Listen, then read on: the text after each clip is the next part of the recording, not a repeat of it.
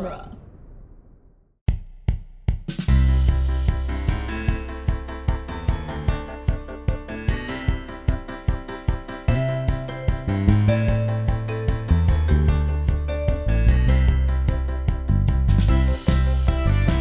Hello, everyone, and welcome to the Protagonist Podcast, where each week we look at a great character in a great story. I'm Joe Dorowski, and this week we're discussing Abe and Aaron from the film Primer. And joining me for the discussion is returning guest John Bell. Welcome back, John. Hey, thanks for having me. It's good to be back. As I noted, we're discussing the film Primer, which is a 2004 science fiction film about a pair of engineers who create a mass reduction machine, but then discover the real significance of their invention is an unintended side effect. It was written and directed by Shane Carruth, and it stars Shane Carruth as Aaron and David Sullivan as Abe. John, I think I had heard of this film only by its reputation of being somewhat incomprehensible, but also captivating. Yeah. That you're kind of drawn in, but by the end, you're still not quite sure what it is that you just watched. And I had never watched it until you asked if we could cover it for this, for this episode. So thank you, because I really did enjoy watching it. And I think I was so on guard to be confused that I was waiting for the confusion to come. And it really doesn't come for about 90% of the film, right? It's like just at the very tail end, things start to spin and you're like, wait, what? Hold on.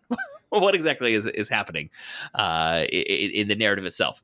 But the beginning, it really is a very linear, at least by appearance, a very linear, pretty straightforward story that you're consuming. And I was so, my guards were so up. I was just waiting for the chaos. And then it did come and it delivered everything that I've been I'd sensed about it from its reputation. Yeah, it's interesting because it's not a long film, but so much happens in such a short time that it almost feels like it is after you've seen it. Like it goes fast when you're watching it, but then you try to digest it afterwards and it's like, whoa, what all just happened? I think the narrative becomes something of a like a tangled string, and you don't know it until the end. And so at that point you see the tangled mess and you're trying to like pull it apart, and it feels like there was so much more than what we actually had in. It's about 80 minutes, right? It is a pretty quick film. Yeah. It's less than 80 minutes. And I think that running time includes the shortest credits I've ever seen. It's just in Carruth's name over and over. Yeah, basically. Yeah. Because he also did the music for it. He did the music. He edited it. He wrote it. He wasn't the camera operator, but he planned all the shots and stuff. Anyway. Yeah. I came to it, my freshman year of college. I was living at home and commuting to campus. There was about a 20-minute drive away. And since I was a freshman, I didn't get the best choice of classes, and I often had a gap in my schedule. And when I didn't have homework to do, sometimes I would either go to the library and watch movies, or occasionally, if I had the money, would go down to the movie theater and watch movies. And this is one that I just was like, that's a cool poster. I'll go see that at the local independent movie theater. And I watched it with, I think, 2 other people at a matinee, and was just baffled. But also just couldn't wait to see it again. I don't think I saw it again in the theater, but I bought the DVD immediately as soon as I could. And I've seen it. I don't know. It's probably right up there with the Star Wars trilogy in terms of films that I've seen the most. Yeah, and it was interesting. It's rated R. There's not much. Is it rated R? I thought it was rated PG-13. It said R when it popped up on the DVD, and it said for some language there's one slur that's in there, and that's about it. Which I'm not trying to excuse a slur. I just was expecting a bit more when it said it was rated R for language. Yeah. So yeah, it definitely feels PG to PG-13, for the bulk of it. Yeah, I'm wondering if it was maybe some of the, because sometimes you get a rating where it's just like, this is so, teenagers aren't ready for this, so they slap an R on it. I mean, if nothing else, it probably, it was a tiny independent film. There wasn't going to be tons of teenagers going to see it anyway, but they probably wouldn't have had a good time. and as far as marketing and everything, there was no studio behind it to argue for PG-13 and say this will be more marketable. It was just it came back as R. It's like, okay, well, it's R, and we're moving forward. I don't think it deserved an R rating. Yeah. you mentioned that you watched this in an independent film, and you note this in the trivia, but it was as independent a film as it can be, pretty much. Mm-hmm. You said the budget was only $7,000 for the entire project. That's correct. Yeah. Which the director has said basically covered camera rental and film development. Because this was done on actual film, not digital. Now independent filmmaking the cost has come down because so much of the editing equipment and also the physical, the storing it on digitally and rather than on an actual film is so much cheaper. So they shot it on Super 16 film in 2001. I am almost positive it was pre 9/11. There's one brief scene shot inside the airport that they didn't have permission to film that I don't think they could do post 9/11. And I don't think so. I don't think you'd even position the characters there because it's like in the it's in the lobby right before you get on the plane is where they have a conversation. But one of them is not getting on the plane, which just isn't done anymore. Yep. But so the film. They blew it up to 35 millimeter. In the commentary, the director talks about how it got a little bit grainier in the process, and there was a way to fix it, but it cost too much money, so they couldn't do it. And the other thing I was going to say, so they shot it in 2001. It released in 2004. So it wasn't done until late 2003 and then showed at Sundance in early 2004. Some of the other trivia about it won the Grand Jury Dramatic Prize and the Alfred P. Sloan Prize, which is for like science and technology centered films at Sundance in 2004. Yeah. Just hearing about how they made it, the engineering in the film at the beginning, it's like in the family garage, we're scraping together parts and getting materials from anything, including like stealing precious metals from cars, like anything. And it was like guerrilla engineering in order to build the device in the film itself. And it sounds like it was just guerrilla filmmaking, is what they had to do in order to make this. And as part of that, which is something I don't think people always appreciate and probably isn't a part of guerrilla filmmaking anymore, but it's very often you get one take because that's all the film we have. This is we are planning everything and we're doing it once, and we cannot afford a second take because we physically do not have enough film to be able to do that. And even though this was from what I saw, like Carruth's first project, there's some really interesting camera angles and choices that are done throughout. And I was thinking like, they had to know exactly what lighting to have, where the camera was in order to get that shot. And then knowing that they only did it once, it's like, okay, that's some impressive filmmaking that had, that had to be made.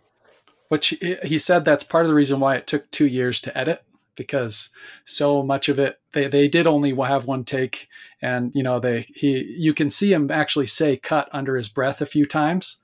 And he had to leave that in there and just cut the sound because they needed that extra second to make it feel right in the edit. For the rhythm of the scene, right? Yeah.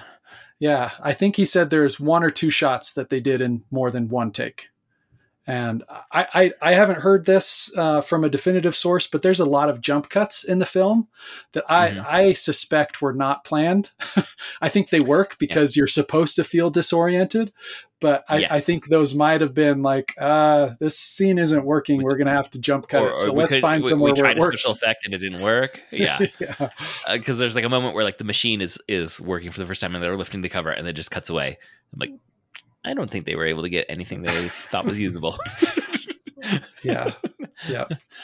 But like you said, it works for the feeling of it because like we then cut to a character who's like disoriented and waking up, and we're kind of there with them. Like, wait, what just happened?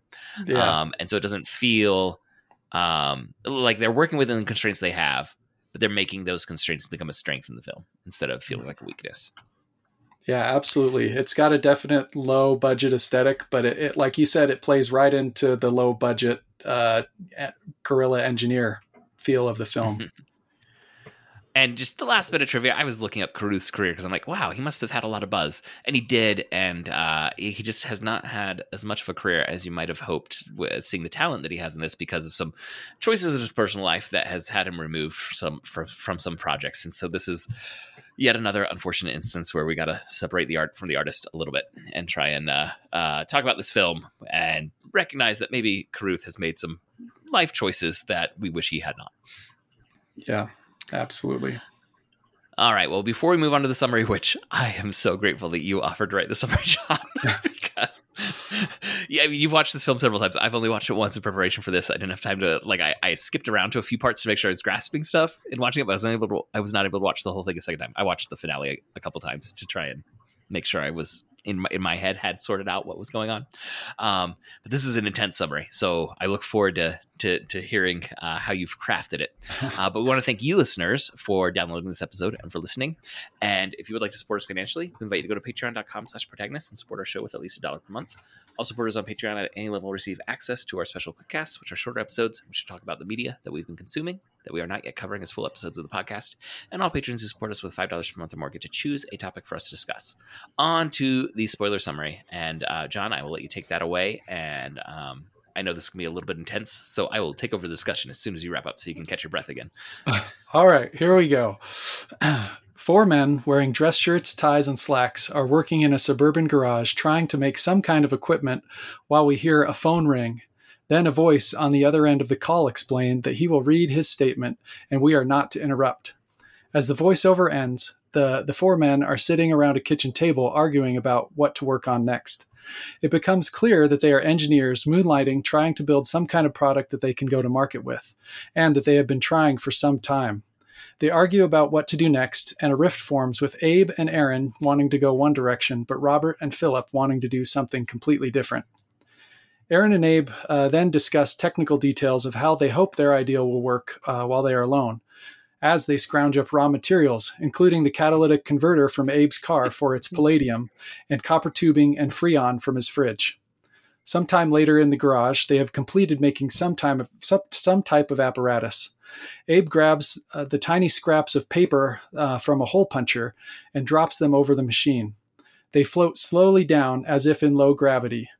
Next, they enclose the apparatus for safety and put a kid's Weeble toy inside and observe the weight decreasing by about 10% on the readout of the digital scale. But the box starts to shake, and there is a noise and a flash before it stops suddenly as some part of the power supply has blown out. We cut to Abe asleep on the floor in his apartment, still in his shirt and tie. This is the main cut that felt like maybe they couldn't get what they were looking for. Yeah, there's a little black spot there. Yeah, I think you're right. Abe is awoken by a phone call from Aaron, who tells him that it's 7 p.m. and that he is coming over. Once there, he tells Abe they need to get a steak, at which point Abe realizes that Aaron must have made a breakthrough. They go back to the garage, and Aaron shows how he has gotten the machine stable by slowly ramping up the power. They lock the garage up so Philip and Robert can't get in, and they go for their steak. The voiceover from the phone call at the beginning informs us that they don't want to rush to sell something that they don't fully understand, and they need to maintain a relationship with the man who is their best source of eventual funding, Thomas Granger, who is Abe's girlfriend's dad. Several months pass with little progress. We see Abe on a roof looking down at Aaron sitting on a bench in a business park. Abe convinces Aaron to skip work for the afternoon by promising to show him the most important thing that any living organism has ever seen. Abe takes Aaron to 2 different experts who explain that the film that has grown on the Weeble toy they were using for testing is a protein from a fungus. It's not remarkable in any way, but the amount that it was grown should take months to grow, though Abe says he was cleaning it every few days. Aaron is bewildered at this point and thinks the machine is an incubator for fungus, but Abe takes him back to the garage, where he has him put his watch in the machine. The watch goes into the machine, and when pulled out, it shows that over 22 hours have passed. Abe explains how when the machine is turned on, it creates a sort of loop, with an A end created at startup and a B end at shutdown. Things caught in the parabolic loop between the 2 ends and without any influence eventually exit at the B end after going back and forth between the two about 1,300 times. As Aaron is digesting this information, he realizes Abe wants to make a larger version of the machine. Abe takes Aaron to get a fountain drink at a gas station near a storage facility. There, they see another Abe walking into the storage unit building as they sit across a field from it. They follow him inside and see that Abe has made 2 boxes big enough for a human inside, in a climate-controlled storage unit. Aaron now understands the implications of what they have created, and he lays awake at night thinking about it. The two decide the next day to do the same thing that Abe did before, but together this time. They call in sick to work. They go to the storage unit. They set a timer to start the machines 15 minutes after they leave and drive to a hotel across town where they isolate themselves. They play board games and kill time for several hours at the hotel room, then go to the library and use the computers there to download stock data. They then return to the storage unit, turn off the boxes to create the end of the loop, and climb in as the boxes wind down. Once in the box, they set an alarm for 6 hours later, take some Dramamine, and try to sleep.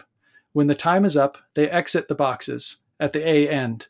It is now 8:15 when the 15-minute which is when the 15-minute timer ended and the boxes started up. They leave the storage unit and make the stock purchases they researched earlier and watch those purchases grow. Back at Aaron's house, Abe asks Aaron's wife, Kara, a hypothetical question about what she would do if money was no object. She said it's too hypothetical to even answer, but Aaron says he would punch a particular VC investor in the face. Later, when it's just the two of them again, they talk about how they could or couldn't do something like that, or if there would be a way to do something like that without permanently altering reality. Back at the garage sometime later, Abe lets Philip and Robert in after they've been locked out. They tell a very surprised Abe how Aaron confronted a gun-wielding party crasher at Philip's birthday party. That night, someone sets off a car alarm on Abe's street at 2 a.m. He wakes up and goes to Aaron's house to rouse him. Aaron says he wasn't really asleep, it was more of a nap, and that he's getting used to the 36-hour days. Abe tells Aaron that they could get away with doing a trip right then to punch the VC investor if afterward they prevent the car alarm from going off so Abe never wakes up and they never have the conversation they're having right then. This is a point where I do start to think, okay, all right, am I following all of the logic of time travel? Yeah, up to this point, it's pretty straightforward. Go back in time 6 hours, buy stock, profit. Mm-hmm. But now... Yeah, at this point, it does get a little wibbly-wobbly. As they are driving to the storage unit, they notice that they are being followed by Thomas Granger in his car. He has 3 or more day beard growth, even though he was clean-shaven when Aaron saw him just hours before. They pull over, and Abe calls Granger's phone, pretending to be someone else with an emergency. Once he hears his voice, the Granger that is in the car behind them gets out and runs. They chase after him, and he collapses. Neither Abe nor Aaron can work out how Granger would have known about the boxes or imagine a scenario where their future selves would tell him. Given the situation of having a comatose double of Thomas Granger, Abe decides to use a third machine he had built and started before his first trip with Aaron. The voice on the phone call returns and refers to it as the failsafe. Abe uses the failsafe to go back 4 days in time to the day before he told Aaron and uses nitrous oxide to drug himself, the Abe that's already in that time before taking over for him. We then see the same shot as before of Abe on the roof looking down at Aaron on the park bench again. Abe approaches Aaron and has a disjointed conversation with him where Abe isn't asking any questions, but Aaron is giving the same responses as he did before. Abe collapses and Aaron's earbud falls from his ear, playing a recording of the conversation they were supposed to be having.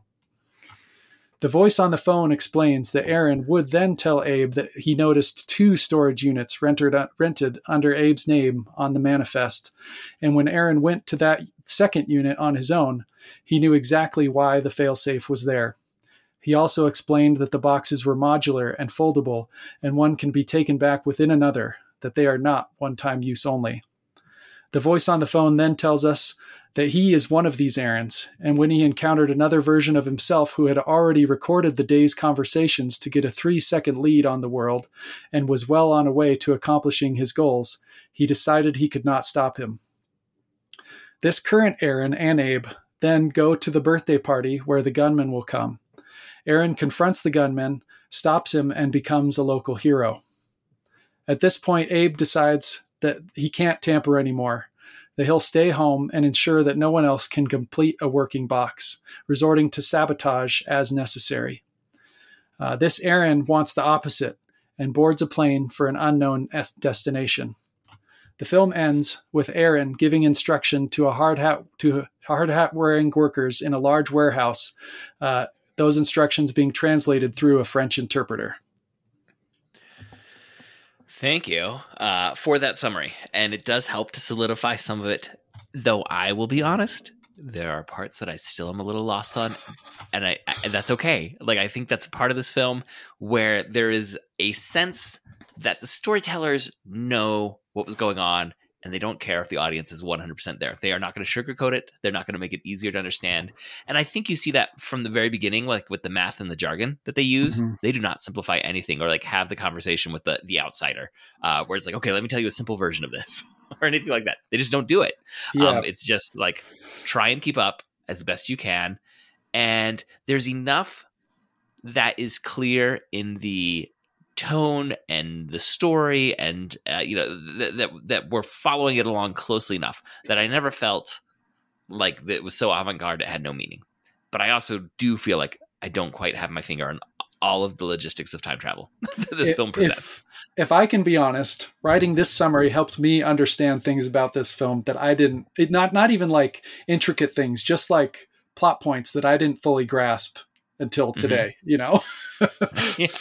But like you said, you don't really need to, because the themes of the film that we'll get into, they carry through regardless. You don't have to understand that most of the science is at least sort of based in fact. Their engineering stuff is pretty well researched, and the mass reduction machine that they're building at the beginning actually does exist in the real world. It's just huge, and they were trying to find a way to shrink it.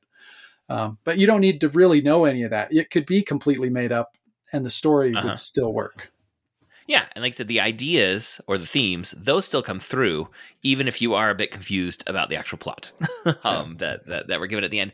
And also, I think interestingly enough, the different motivations for the two characters also, resonate, and why they end up on such different courses, like the tentativeness or the deliberateness of Abe versus the kind of brashness of Aaron. Yeah. And that's where some of the tension and the conflict is coming from, not just the tampering with the laws of physics and what are the unintended consequences of time travel, which we both probably consumed dozens of time travel stories that deal with it in different ways. Sometimes where you're like, that's not how it could possibly work. And other times where it's like, well, I guess it could work that way. And this one is kind of like, I guess it could work that way, but I don't understand it. It's where I land. You sent me a comic from, I think it was XKCD, right? That was like the narrative threads of time travel movies and like how they jump around.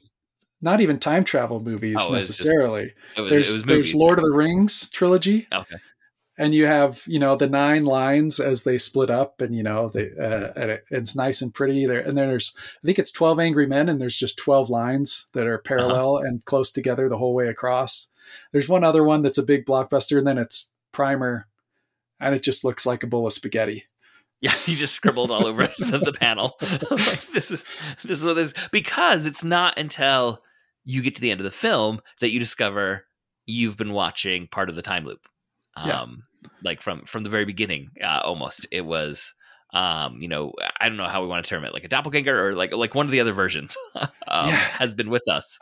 In the movie, they call them doubles, but the other version of the person that, And we think we're kind of following this whole story progressively and from their point of view linearly, but we have not been. And that is a pretty amazing trick to pull off.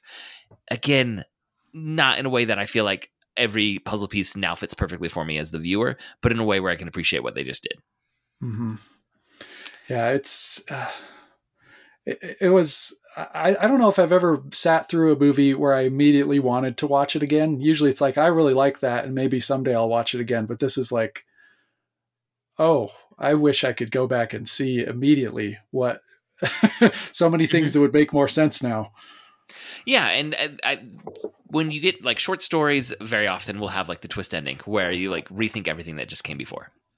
Occasionally you get that in a film, something like Sixth Sense famously does this, where you've like have to reconsider what you as an audience were receiving, and knowing that what you were receiving was false from the way that we thought we had it, and now at the end we can see the truth of it all. And Primer's, attempting to pull off that similar thing, and I think it's successful in how you feel leaving it. That twist was really interesting, but it's not something like an occurrence in Elk Creek Bridge where you're like, oh, he's dead the whole time. This was his life flashing before his eyes. And you get it all. It's like, okay, I've got it. I understand what Ambrose Bierce was doing here. This is still like, what am I supposed to take in terms of the mechanics of time travel? I don't know, we're not going to be able to crack that, I think. And there's an interesting quote from a Chuck Klosterman essay about this that I came across when I was looking some stuff up. And he says, Primer is hopelessly confusing and grows more and more Byzantine as it unravels. I've watched it 7 or 8 times and I still don't know what happened. But he says it's the finest movie about time travel he's ever seen because of its realism. He says it's not that the time machine seems more realistic, it's that the time travelers themselves seem more believable. They talk and act and think like the kind of people who might accidentally figure out how to move through time, which is why it's the best depiction we have of the ethical quandaries that might result from such a discovery. And in terms of those ethical quandaries, Klosterman concludes, the lesson of Primer regarding time travel is that it's too important to use only for money, but too dangerous to use for anything else. Yeah, I agree. And I love the they try and find the non-disruptive way to get rich quick. It's like, well, we know we can't mess with the timeline too much, but if we do these particular stocks and just purchase them, day trading and selling, by the end of the day, we see which ones have risen. We'll just continually be making money. And I didn't. And also they make their rules for themselves that we can't buy enough of the stock that we're the ones manipulating the price. I didn't really touch on this on the summary because it was already so long. But one of the things that you learn about the character, or one of the ways you learn about the characters, is that those are essentially Abe's rules. And Aaron follows along because he's the new guy, essentially. Mm-hmm. But Abe's the one who is being extra cautious, only looking for mid-cap funds that are big enough that their trades won't be a drop in the bucket compared to everything else, and is trying to be so cautious. At one point, there's a couple frames of like a binder sheet of paper that are like Abe's rules for not messing up the space-time continuum, or it doesn't say that, but like he has clearly thought about it a lot. And then Aaron learns about it, and of course is bewildered, but he doesn't stop to slow down much. He is like full on like, how can I use this to do everything that I've ever wanted to do? And I think him going along with Abe initially is really just so he doesn't get cut out of this. It's like he's trying to get his mind around it so that he can really carry out his schemes. He wants Abe to think he's following all the rules because he respects Abe's rules. I don't think he ever does. And the interesting thing is like you never really know where that switches from him following along to not get cut out to him pretending to follow along, but really being the puppet master. There's basically no way of knowing when that switch flips in terms of the linear playing of the movie. And it's interesting to go back and try to think about that. But it's just the nature of those two characters being so different. The one being extra cautious, the other one wanting to throw caution to the wind and use it for any advantage that he can. Like you said, it's the ethical question of the movie that makes it the best time travel movie.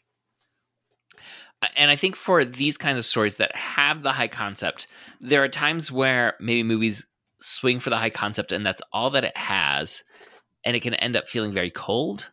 Like 2001: A Space Odyssey. To me, like that is an interesting film, but it's not necessarily a film I enjoy. I would agree. And it is all high concept stuff, but you're not rooted in like the conflict of humans. It feels distant. And this is going very strange, high concept, esoteric, really hard to wrap your heads around. But I'm always following these two people that I understand their motivations, and I'm there with them. It's I've recently started rewatching Lost with our daughter. Okay. We decided she's old enough. We can do Lost now. And I think it's a similar thing where there is so much bizarreness in what they do with the island, and like really high concept fantasy and sci-fi stuff that they're going to play around with. And yet the reason I think the show is so compelling is they have strongly defined characters that are at odds with each other, even as they're moving towards the same goal. Like they have different motivations for why they're moving towards those goals.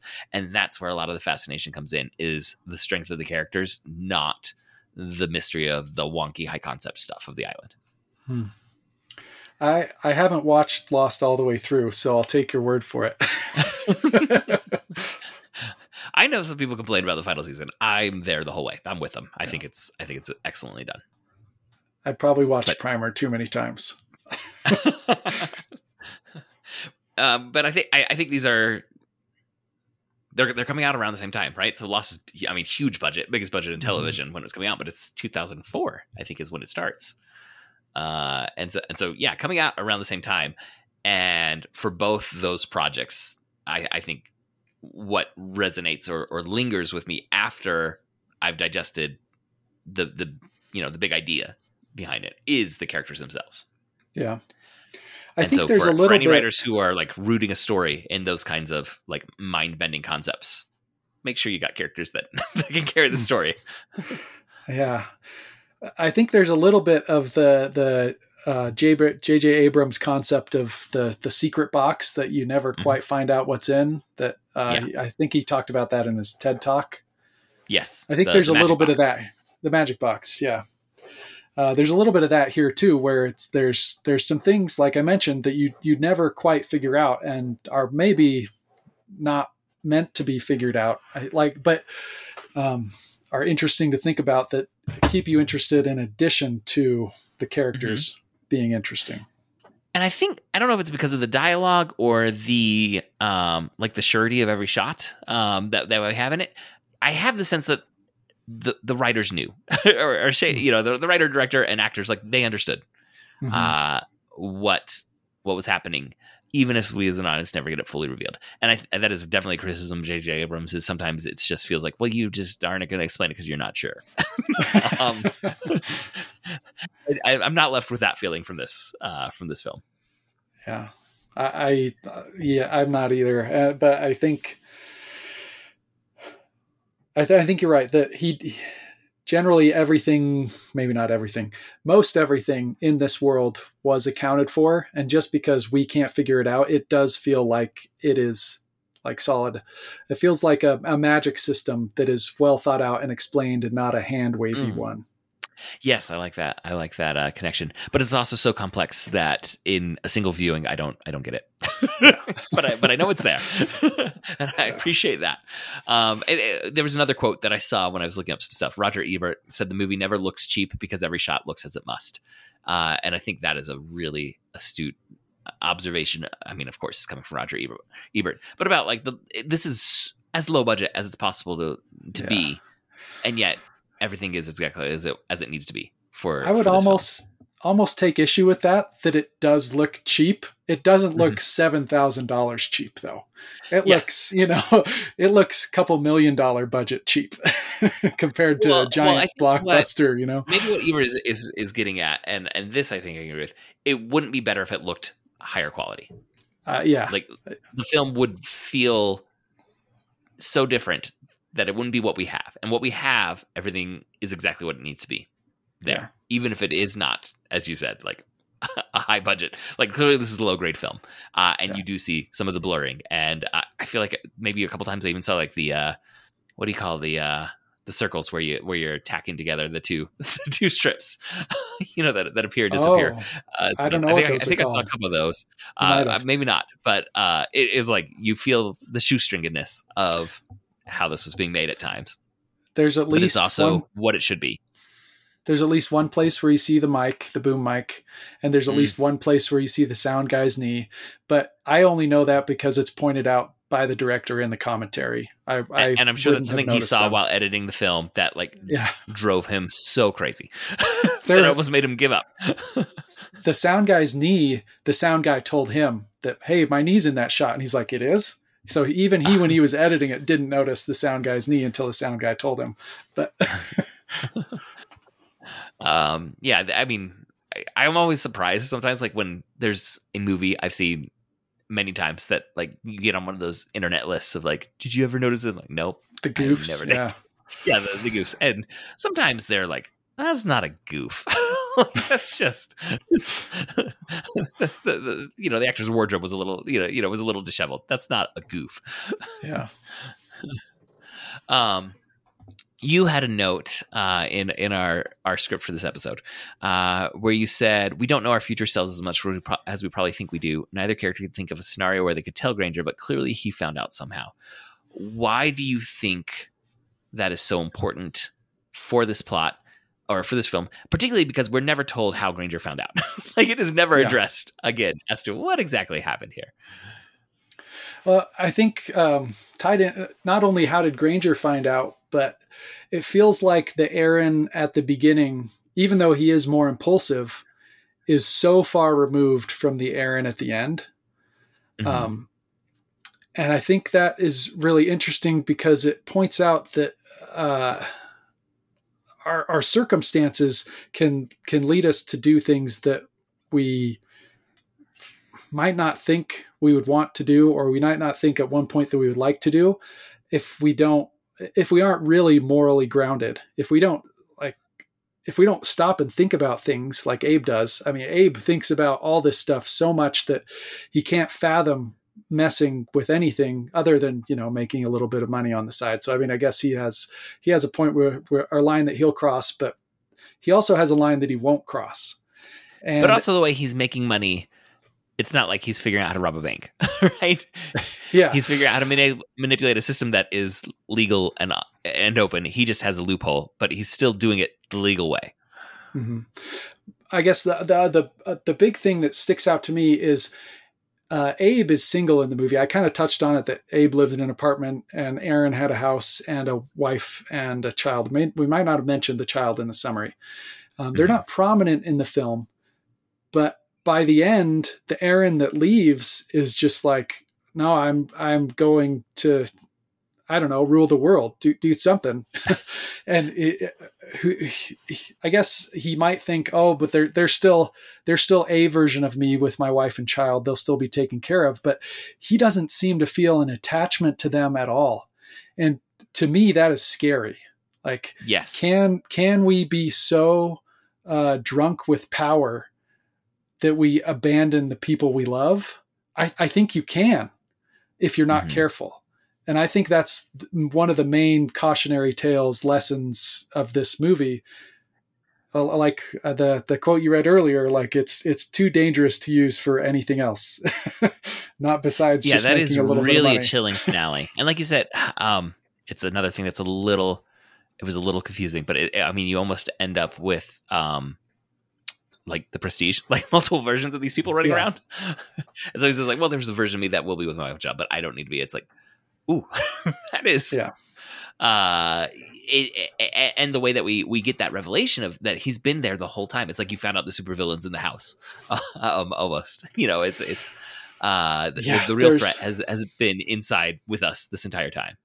There's a scene where they're eating breakfast and his wife says, hey, have you called the exterminator about the noises that we're hearing in the attic? And he's like, oh, honey, they're birds. Like, you don't want a bunch of birds on your conscience, do you? And then, I don't think I specifically said this in the summary, but he drugs himself, his double, and hides him in the attic. That's him in the attic that is making the noises that he's telling his wife not to call the exterminator to come get. And it's just like, that's another one. You realize afterwards, you're just like, he is so far gone already. He's letting himself be tortured, essentially. Like a version of him is being tortured up in the attic. Yeah, it's like he doesn't have a sense of. I mean, I don't know. It's a really weird question to think about. Like, what is your identity? Is that you? Are you torturing yourself at that point?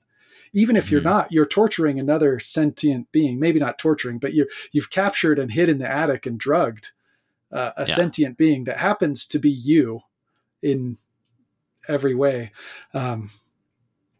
It's a good callback that you don't realize at the time. It almost seems like a throwaway line, but like everything in this movie, everything is deliberate. There's nothing that's throwaway. He had to work in editing for 2 years to make it work together. So there's nothing that there's maybe some things that weren't exactly how he wanted them to be in the script because they messed up or something, but everything there is deliberate once they make it through editing. Yeah. And I think, like even just talking it out, it's making me realize like how different the Aaron we meet at the beginning of the film is from the one we see in the French, engineering place, whatever they're doing, wherever he is doing that. He really has been transformed, and yet it's hard to like explain. Like the events he goes through, they're mind blowing, but they're also a bit mundane. Like what he's going through. Yeah. Like, okay, yes, he's discovered time travel. That is huge, but it's not like he's gone through a war, a super volatile, emotionally charged, transformative event. The way time travel is presented, it is mundane in this, and yet it's that kind of siren call or lure of what this could be for him is making him make all these unethical choices and essentially abandon his family, at the end, because he didn't give himself the kind of checks that Abe seemed to be giving himself. Mm-hmm. Yeah.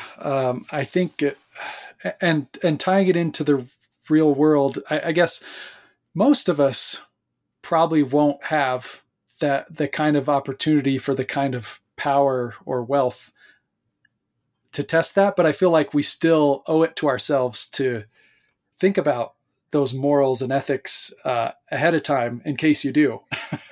I mean, I don't want to name specific names because I don't know anybody that's that rich or powerful, but it makes me worried that like this, like, yeah, it's scary, but it also seems plausible that, maybe it's not time travel, but maybe it's the next big technology that's so disruptive that the person, gets mega rich and powerful from it. But they were probably just trying to make something cool or make something to make some money and, hoping that they got rich, but not fathoming that they would get as rich and powerful as they became. And I don't know. I don't have the answer to that question, but it makes me think about some real world technologies and real world people that, we maybe they're in a similar situation. I mean, so many of, the richest people on earth, it's within their lifetime, it's not always generational wealth that's handed down. It's, they found, as you said, like disruptive technologies that have become, we forget how disruptive they are because they're now the normal, right? Yeah. It becomes so commonplace that the people behind those things can very often become fabulously wealthy, and also be left with ethical considerations that were never on their radar when they were getting started. And sometimes it may feel like they fumbled the ball in some of those ethical considerations. Yeah. Again, not sure. I'm not sure the answer to that question, but it makes me think. I bet our listeners have different names flying through their heads right now, and probably different than anyone that we've been thinking about. Because that fits a few people. That idea, and not just technology either. I mean, any kind of wealth and power in the world, I think, has these same kind of implications that you need to think about how to be responsible with whatever wealth or power you end up with in this world. Yeah. And like, what do you have, like Abe, like some sort of framework that you're going to give yourself, whether it is, morality you inherited from your parents, whether it's a religious framework, whether it's like a civic framework of what is right and wrong. Abe gives himself or leans into that framework in his decision making, and he doesn't even consider, or if he does consider, he very quickly shuts down some of the things that Aaron is not only willing to do, but actively does, by the end of the story. And so, like you said, Abe, not only was he, I mean, they both seem like all right guys at the beginning of the story, but as soon as he realizes the potential of what is before him, he makes this framework. And Aaron kind of sees only opportunity, right? And he is willing to run headlong into, whatever's going to increase the best opportunities in his mind, for what opportunities, I don't want to say the word again. He's willing to rush headlong in to achieve those things, whereas Abe is always tapping the brakes and checking the side view mirrors. Yeah. I mean, even from the beginning, it's Aaron that's hacksawing the catalytic converter out from the car when Abe's like, wait, how come that's under there if you can just take it out? And he's like, don't worry, your emissions just went up 3,000% or whatever. But we need this. But we need this, so we're going to do it because we need it. There's a lot of things like that subtly that I think in hindsight I really love about this movie that I didn't notice for the first couple watches, because they are hinting to you what kind of people these are. Like you said, the cautious and the impulsive one. And I think it's fine to be impulsive and we need some of those people. I mean, I'm generally despite what I just said about technology and some things giving too much power, I'm a technological optimist, if that's what the thing's called, or I generally think that increasing technology makes the world a better place. And we need a lot of those people that are willing to just willing and able, and that's their mindset, to go headlong and make those technological breakthroughs. I think, just like I've said earlier, what we need to do at the same time is have a moral framework ahead of time, because if you try to come up with one afterwards, it's too late. And you've got to know where the temptation is going to make you bend. And Abe very much knows, like, if I take these steps, I'm bending too far, and I will just keep going. And Aaron is like, let's go. let's run on in. Yeah, let's do this. Yes. There's another note you had that I thought was kind of interesting. You say you like the story of the film, but the production makes it more interesting. Can you expand on that just a little bit? Just the story of the no budget. I feel like the story of the making of the film is a great secondary story to the story of the film. I mean, I think Carruth, the writer director guy, I think he was still working as an engineer at the time of filming and editing this, and was basically moonlighting doing it. All the actors worked for free. The credits say that all the food was provided by his parents. I don't remember their names, but that's one of the like 12 lines in the credits is all food provided by the Carruths. And just the fact that they were able to do so much with so little is really, I feel like, inspiring to artists, to technologists, to, anybody who has a dream of something that they want to create, even if you feel like you don't have enough to do it, like, work within your constraints and you can still make something great. I think that's a great takeaway from this movie that isn't directly related to the story as it's written and presented, but is related to the story of the making of the film. Yeah, I like that. And it is always interesting, like, when you come across what feels like those, like, super success stories where, like, the obstacles or the constraints feel overwhelming, and yet they manage to do it, right? They managed to make it. Something like the Napoleon Dynamite film is another one that had a much bigger return because it became, mainstream success in a way Primer hasn't. But it was just kind of like, hey, film school buddies, anyone that's around and willing to come work for free, let's go make a movie. And they did. And then somehow it became, for a while, it had the record for the biggest, difference between, multiplication of initial budget to profit, even though it's not like a Marvel movie in terms of the box office, but Marvel movies' starting budget is so much astronomically beyond what Napoleon Dynamite had. And that, like you said, it's kind of inspiring for whatever it is that you want to make. That, you actually can. You don't have to have access beyond all those gatekeepers that feel like they're saying no and stop, and you can't. Yeah. And for anyone, just a nice tidbit, Napoleon Dynamite is actually a contemporary film to this. I think it might have been shown at the same Sundance Film Festival. And just as a point of comparison, I don't know the exact numbers, but I believe Napoleon Dynamite's budget was somewhere between $400,000 and $500,000, which is nothing for a film. Yeah, and yet it was all loans, and there was no studio behind it. It was all just everyone maxing out anything that they could get their hands on. But you can see the difference in the film quality. Uh-huh. Yeah, but just it's like you hear $7,000, and if you're not really familiar with film budgets, you're like, oh, $7,000. I wouldn't mind having $7,000, but $7,000 is like a drop in the bucket compared to $500,000, which is already a film made just like bootstrapping it, basically.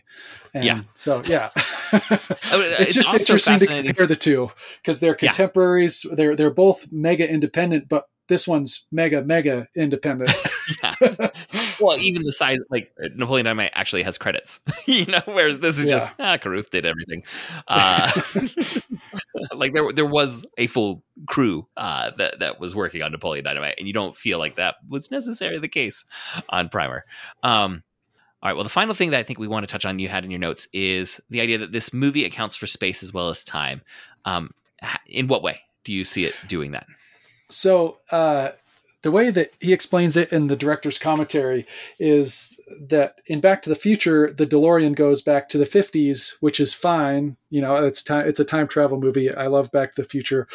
But the planet and the universe and the galaxy are constantly moving. And so if you were to just go back in time and be in the same place, you would end up in the middle of outer space, not in the same neighborhood.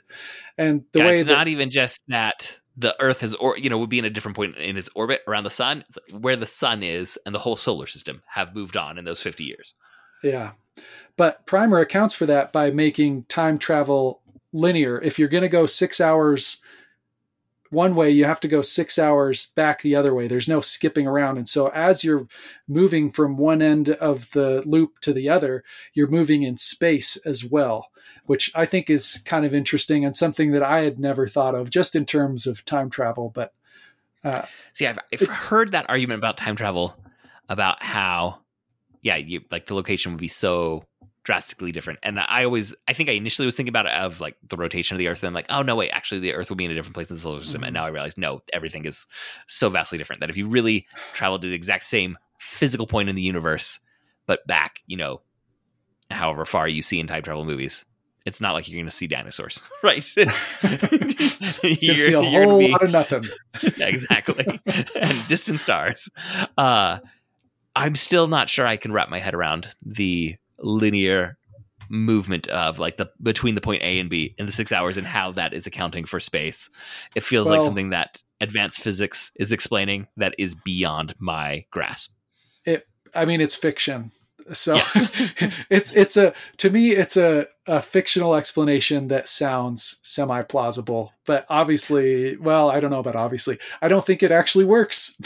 Yeah. Well, no, but I will say like there's plenty of advanced physics that are saying like, oh, our conception of time is not what we seem to think it is. Like the way we perceive it is probably not what's actually going on in the universe. I just don't know how to wrap my head around some of those ideas. Yeah. I don't know enough. Oh, go ahead. I don't know enough to be able to say whether this representation actually lines up with what those advanced physicists are saying. Yeah. But you know what? They threw in enough jargon. I'm willing to say, hey, okay, they're at least taking a swing at it. Mm-hmm. I did like there's something about the way they present that, like moving between point A and B and swinging back and forth and then exiting at the A instead of the B, that like it feels like I'm grasping it until I stop and really think about it. Like it feels like it makes sense, and I stop and think about it. I'm like, wait, does that? Mm-hmm. And that's for me like good pseudoscience. Like it just sounds plausible enough that if I'm not trying to really grasp it, I can just move right along with the story. Yeah. As soon as I do start to think about it, I start to feel like there's something more going on than what I understand. And so maybe there's so much advanced science that is so far beyond me that I can just say, okay, it's that. Then there's sometimes where you get in time travel movies or other things where you're just like, that is lame. that is not a real explanation at all. And this is somehow writing that line very well for me. Yeah, this I feel like is the best like serious time travel movie, which we've said before. Back to the Future is a great, fun time travel movie, but it's but not a serious. No. This is the best hard sci-fi version of time travel. Which is very weird to say that there's a hard sci-fi version of time travel. Yeah, I guess I'm not even sure I know what that means, but it's making the effort to work with science as we understand it. Extrapolate from that. You do have to extrapolate fiction, with fiction. But it's not just, what's Doc Brown line? How many gigawatts does he say? 1.21 gigawatts. That's one of those lines that just really sings, but is nonsense for explaining why a DeLorean is going back in time. All right, well, I think that is going to wrap up this episode. Thank you, John, for coming on and also for recommending this film that I had not yet seen. Thank you, listeners, for joining us. For show notes and links to all the other great Dueling Genre shows, you can go to duelinggenre.com.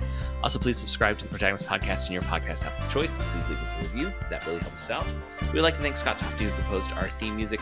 Thank you again for listening. We'll be back next week to discuss another great character in a great story. So long.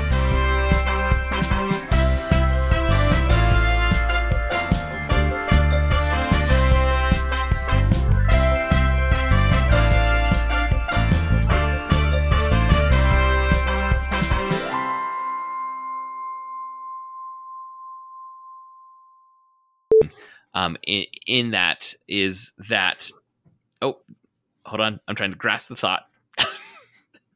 Oh, it was something you were just saying about Napoleon Dynamite. I'm sorry, Andrew. You're probably gonna have to cut this follow-up. Something you had said triggered a thought, and I wanted to share it, and now it is gone.